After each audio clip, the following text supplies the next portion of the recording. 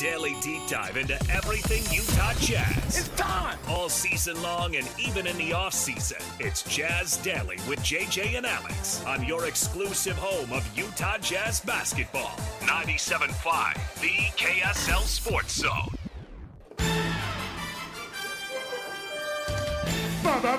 Basketball, gimme the ball because I'm gonna dunk it! Basketball, gimme the ball because I'm gonna dunk it! Yeah! Basketball, Welcome on in. It is JJ and Alex, 97.5, the KSL Sports Zone. Who's the weirdest star in the whole Kelsey Taylor Swift situation? It's got to be Donna Kelsey, right? The weirdest star? The weirdest star of all this is Donna Kelsey, right? Because she kind of has become a star, though. She's a reluctant star. Right. Except for, is she? Because she's on a lot of stuff. The reluctant star is Mr. Kelsey, right? I just saw him on all the footage. That Jason went to Disney World with his family. Right. And he went. The dad went? Yeah. But he's not in the chunky Campbell's commercials or any of that. So that's what I'm saying. I'm like, I know the Kelseys are all they're Americana, but they all want a piece of that Campbell's chunky soup money, except for the dad. The dad's just like, I'm here for whatever. Well, I get to say hi to Taylor on the way by. How you doing, sweetheart? Your almost daughter-in-law? My heavens. All right. Anyway, I'm just saying. There's Brittany Mahomes. She's. Maybe that's the answer. She's not my favorite. She's not my favorite star in all this. All right. Enough of the Brittany Mahomes slander. Stop it. I'm not slandering her. Boy, you saw that his dad got a DWI or an alleged DWI this weekend, right? Patrick, yeah, that's unfortunate. Oof. All right. Let's kick off the program this hour. Our sponsor of the show is G2G Bars, all natural ingredients, no preservatives.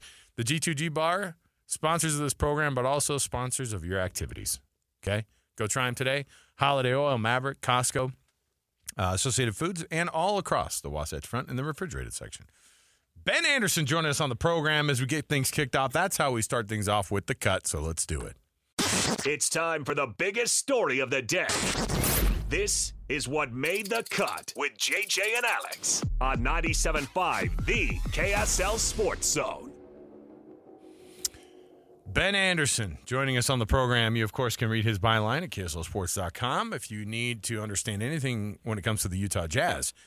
He's your guy, and he's also, of course, with Jake and Ben every day from 10 to noon on this very station. What's up, Ben? How you doing, man? Good. How are you guys? Oh, doing we're fantastic. We were saved last night. We were so desperate for anything football related, and yet the Jazz come through with an amazing game, a rare home game for the Jazz on a Sunday. And, man, they came through, and they've swept the Bucks officially this year. I did not have them beating the Bucks by a total of 38 points this season, but here we are. This Jazz team is officially all over the map. Yeah, after losing 6 of 8 and losing to a really down Philadelphia team that has been blown out a bunch recently, I did not see the Jazz beating the Milwaukee Bucks, especially when trailing by 14 points a minute into the fourth quarter. But as you've said, and it's I guess the charm of Will Hardy and what's made this team interesting is they're pretty unexpected. It's hard to get a finger exactly on what they're going to do night in and night out. Whereas, I feel like we got to a point with the Donovan Mitchell and Rudy Gobert and Quinn Snyder rosters of just knowing like, hey, well, they'll probably win this game because they don't lose a lot of games to teams they're worse than. And then if they're not as good as this team, they probably don't stand a chance. But, this Will Hardy team just seems to find ways to win games that you wouldn't expect them to at all. Well, Ben, before we dig into this matchup and the trade deadline ahead, I just wanted to bring up the atmosphere last night at the game was electric. And I think there was this thought or belief that if the Jazz played more Sunday regular season games, that fans wouldn't show up. But, man, that was not the case last night. That place was rocking. Yeah, and, it might be different, I guess, if the Jazz played every Sunday night, which really no team in the NBA does. But I think a handful of NBA games, I think we have a large enough population that is willing to support the Utah Jazz that they will turn out and they will support this team. And if you have to play 3, if you have to play 5 a year, or, if we end up with an expansion NHL team or Major League Baseball team, which are going to have to play on Sundays, I think you'll see support. So, yeah, what it was an issue when I was a young person in the state of Utah I don't think is as much of a question mark as it once was. Ben, looking at last night's box score and watching it kind of unfold the way that it did, the Jazz had success the way that they typically do when they win games like that. 7 guys in double figures. The minutes are spread around a ton. You have a couple guys, including Jay Crowder, who are doing 40-plus minutes for the Bucks last night. But the Jazz, they really spread those minutes out. Who was the most impressive, though, across the board there for the Jazz? Was it Colin Sexton? I'm watching John Collins on some of these makes and on some of these alley-oops and things like that. And I'm like, gosh, I like that guy. Who was impressive to you last night? Who kind of stood out in that win over the Bucks? Yeah, I think John Collins' numbers have been really good lately, and his plus-minus has not been awesome for a stretch there. When the Jazz were winning all those games, it was really high, and it's kind of gone back where most nights you look at it and he has a negative plus-minus, and you're kind of wondering what's going on. But I think he is giving you consistency, which is a good thing for Collins. But he was not the best player last night. It really was either Keontae George or Walker Kessler, which, if you're a Jazz fan, you love the idea that your 2 first- or second-year players are outperforming Giannis Antetokounmpo and Damian Lillard in the second half of a game that you could probably categorize as must-win with how many losses the Jazz have had in their difficult upcoming schedule. So for those guys to step up and play as well as they did, I think was really promising. And maybe more so for Keontae George, just because it looked like at the end of January he had hit the rookie wall. He had made 6 shots over 5 games, just could not run up and down the floor, looked like his legs were totally gone. And then, though, the Jazz had lost 3 straight going into last night's game, he kind of slowly got his rhythm back and was making shots. And some of it was just playing in the fourth quarter when the Jazz were down big, and you thought, well, those don't really matter all that much. But he kind of seemed to dial in a little bit, and he's hitting shots again, and he's always been pretty good in the fourth quarter. And I thought he was great last night. Great thoughts on Keontae. Agree with you. It felt like there was a rookie wall there. Feels like he's over it now, and I think this could be a big boost for him. Another player you mentioned, Walker Kessler. What a great effort last night. They don't win that game without his effort as well. And it's been a weird year for Walker Kessler, coming off the USA national team stint and then getting hurt earlier in the year, and he never really seemed to find his groove, and he's coming off the bench. It's just been a different year for him. Do you feel like he's starting to come around, and how would you evaluate his season and maybe what's been holding him back and what he can do to become the player we thought he was going to be this year?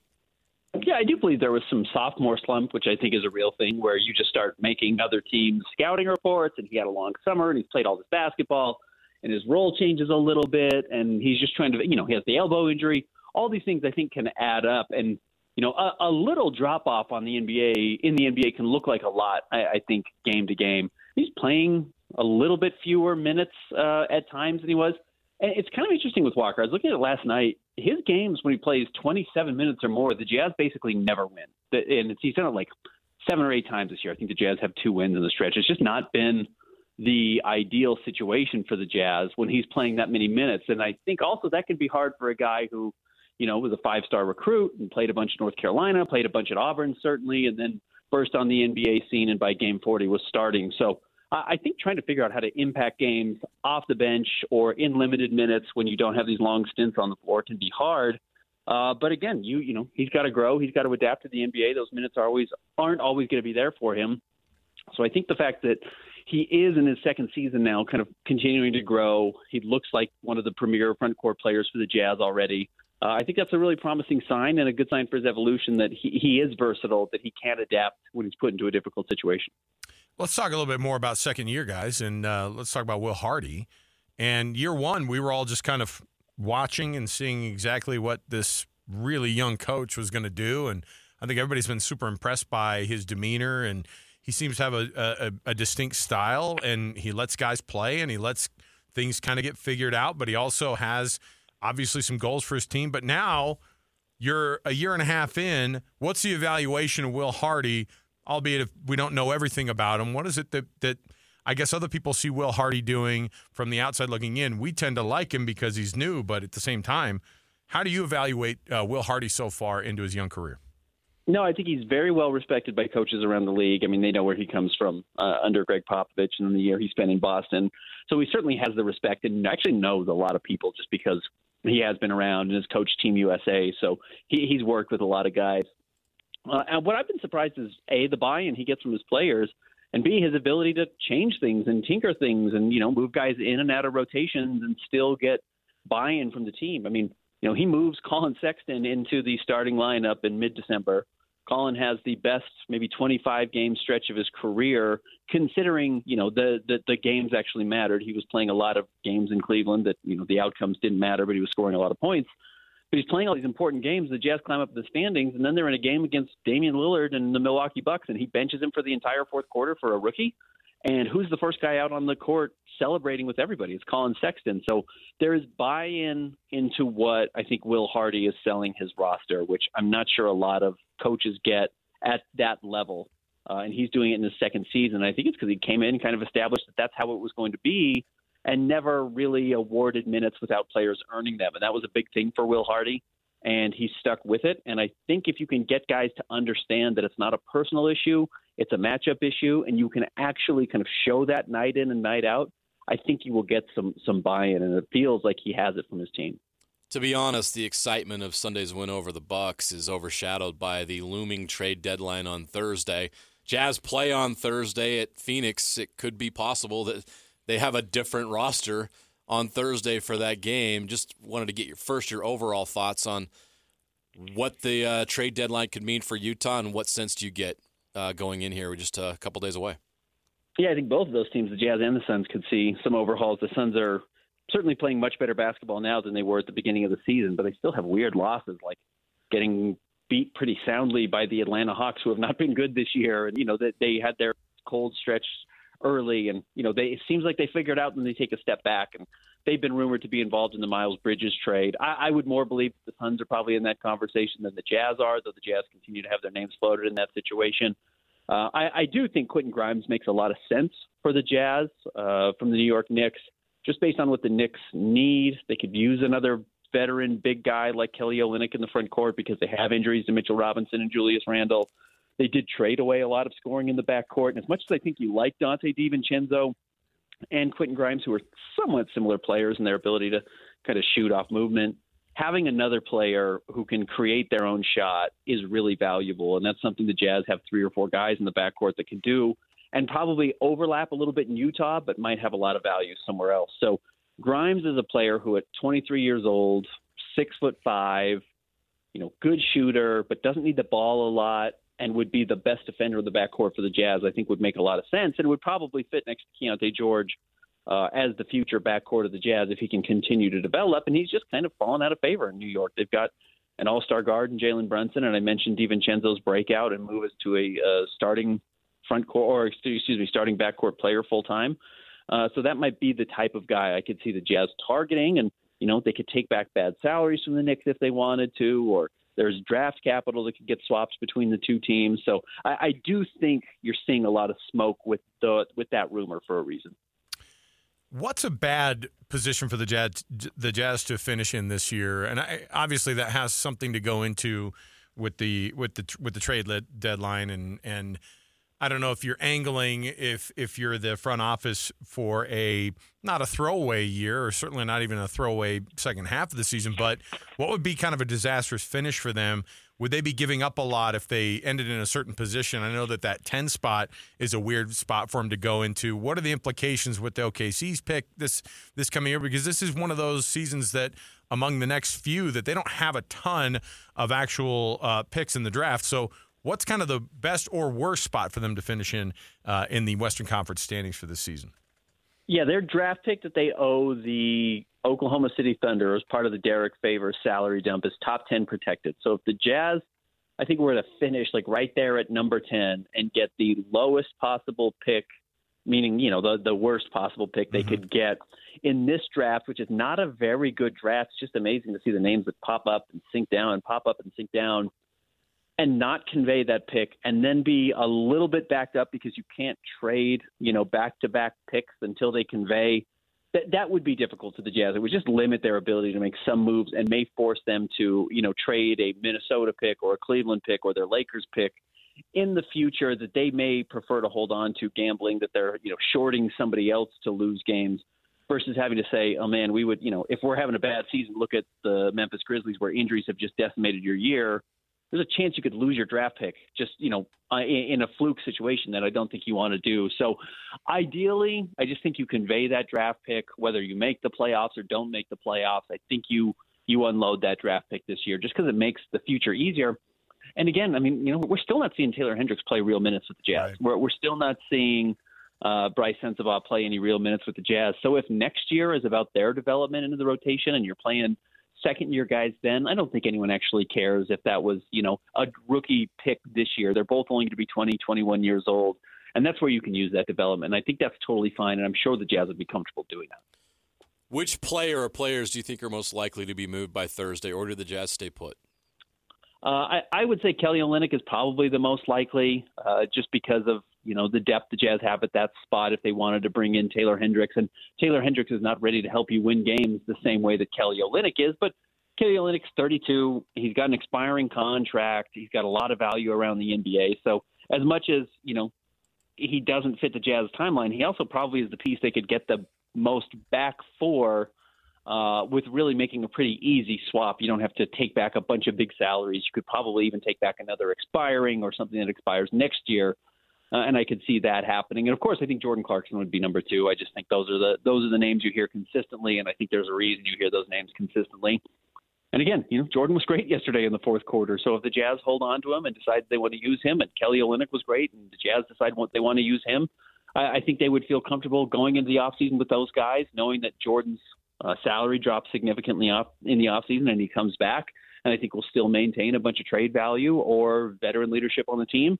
And if you wanted to sign Kelly Olynyk, you could do that again this offseason. So I don't feel like the Jazz have a gun to their head that they have to make a trade by any means. But if they get the right offer that they feel like makes them better and puts them closer to a title in the next few years, they will do it. Jazz tomorrow against a pretty darn good Thunder team who are coming to town. Then they go and then they head to Phoenix, and then back at home again with the Warriors, and then Lakers and Warriors again before the All-Star break here. So you have a handful of games here for the Jazz.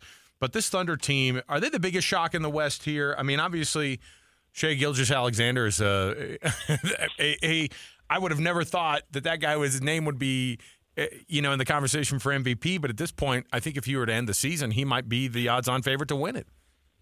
Yeah, I mean, they've certainly put themselves in that conversation, which is fascinating as quickly as they've done it with, a young player in Chet Holmgren playing his first real season in the NBA, how impactful he's been and how good Jalen Williams has become.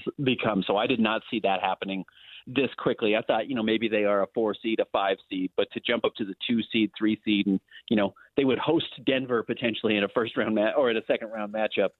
That would certainly be impressive. I wouldn't pick them to beat Denver, but the fact that they'd even have that opportunity is a major growth.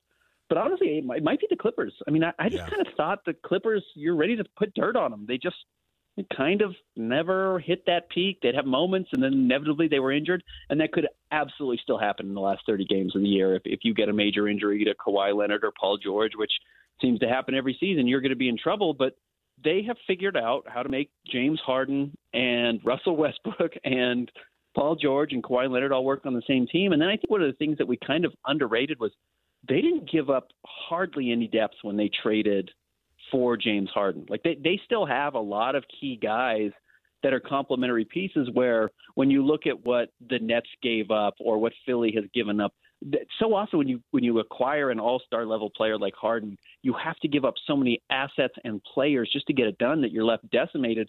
And they didn't do that at all. So they've got good depth. They've got a really good front court. And then they have the star power where realistically they could win a title this year. And I guess if we look back, we said, well, yeah, they've got 4 future Hall of Famers. They've got Zubac, who's a very good center.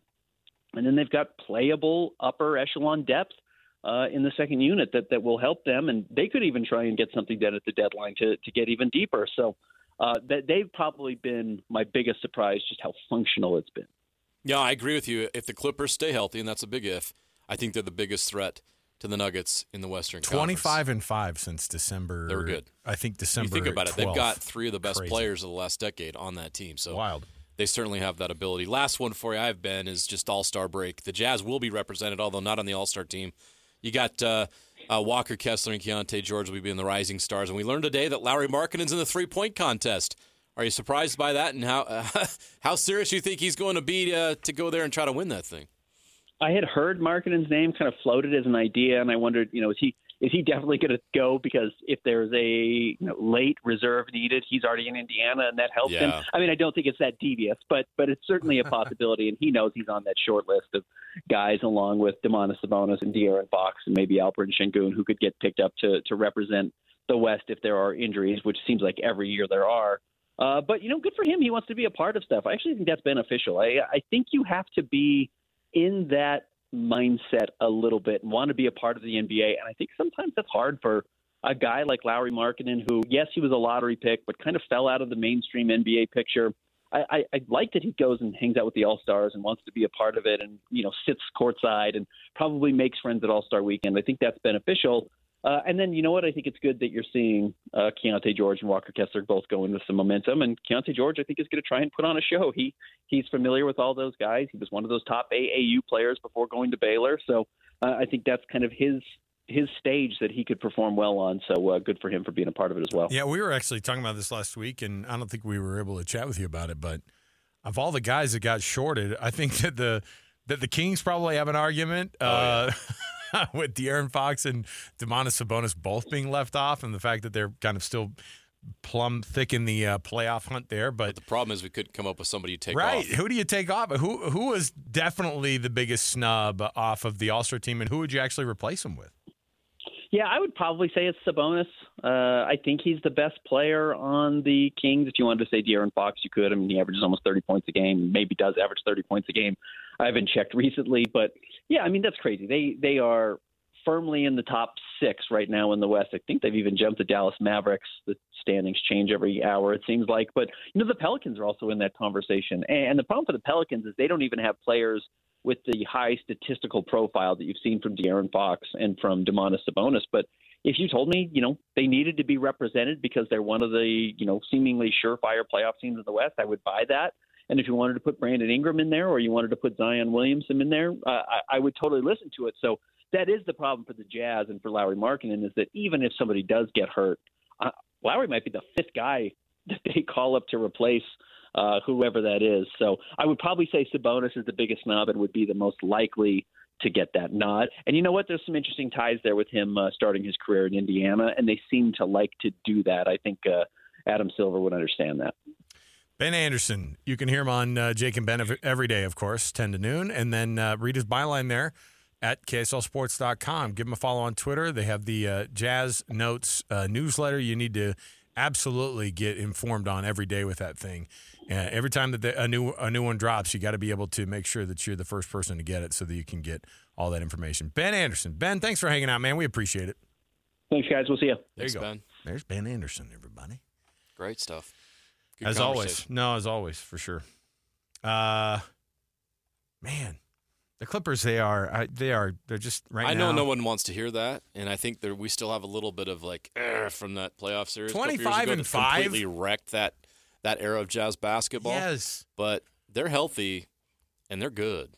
And I think the Nuggets better be ready. 25-5 since December 2nd. Yeah. Wow. Not bad. Not bad. And the only teams that they've lost to, it's like the Celtics one night, You get that. Not bad losses. No, they are no, rolling. No. They're rolling. And they certainly, I mean, they won 9 in a row, then they lose 1, then they win 7 in a row, then they lose 1. That's a good team. Been really good. All right. That's a real bummer for Jazz fans. Clippers, gosh dang it. Does not get anybody's juices I mean, sometimes flowing. we'll go, hey, they'll show up in the playoffs. And we all know there are a lot of Clippers fans out there, right? Who is like the most famous season ticket holder? Who was it back then? Clipper Darryl. Oh, it was Billy Crystal. That's who it was. It's Clipper Darryl, right? Right. Frankie Muniz. Clipper Darryl. And now you got Steve Ballmer going, we got so many toilets. Woo! And Russell Wilson's like, can I come? Oh, Russell Westbrook? Wilson. With the toilets? You haven't heard that, right? No, I haven't. What? There was, not last year, but the year before, there was a thing in Broncos Nation that people keeping track of the fact that Russell Wilson's house had more bathrooms than he had touchdown passes. Oh, his first year with the Broncos. It took a while before he was able to pass the number of bathrooms. Wow. In his house. But here's the thing. With touchdown passes. I'm not going to diss him on that. You know why? Most of those are for Ciara. Look, I'm not judging the man. You can never have too many bathrooms. But you better be, if you're an NFL quarterback, you better be able to throw more touchdown passes than you have bathrooms in your giant house. Oh, yeah. Right? Boy, is that too much to ask? No. The Andy Reid doing the punt pass kick contest. That never gets old. It never gets old. How on earth was he a 12-year-old? Gosh. Both you and I have kids who are like, hey, can they hit a growth spurt? Andy Reid was 39 years old as a 12-year-old. Crazy. The most mature 12-year-old in the history of planet Earth was Andy Reid. I know. I've never seen it. And I've seen a lot of kids playing baseball games that you're like, he wouldn't do it, but he could have bought beer when he was that age. He wouldn't do it. Could have bought cigarettes. I had a friend like that in high school. Yeah? Just like, I think everybody had that friend. 13 years old and was shaving 3 times a day. Looked like a man at age 12. Greek. Yeah, usually. Mediterranean. All right. Come on in, kid. Greek. Absolutely. Oh, yeah. All right. We're going to take a break. We'll come back. We've got tons still to go on the program. All right. We're going to jump in and we're just going to keep going. By the way, on Thursday, we're going to roll out yet another of our Hercules Credit Union Hercules Heroes of the Week.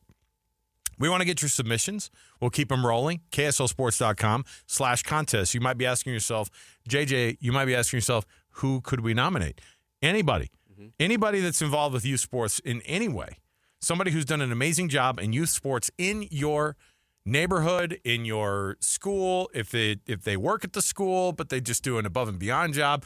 If they're a parent that just does a phenomenal job coordinating everybody. I think everybody knows that team mom that will do way more than you've ever done for your kids' team. Yes. In one weekend. So if there's somebody who's like that in your neighborhood, you can nominate them today, and they'll win a $50 gift card if we choose them as the Hercules Credit Union Hercules Hero of the Week. KSLSports.com/contest, and we'll every Thursday we'll roll out a winner. So nominate them today, KSLSports.com/contest.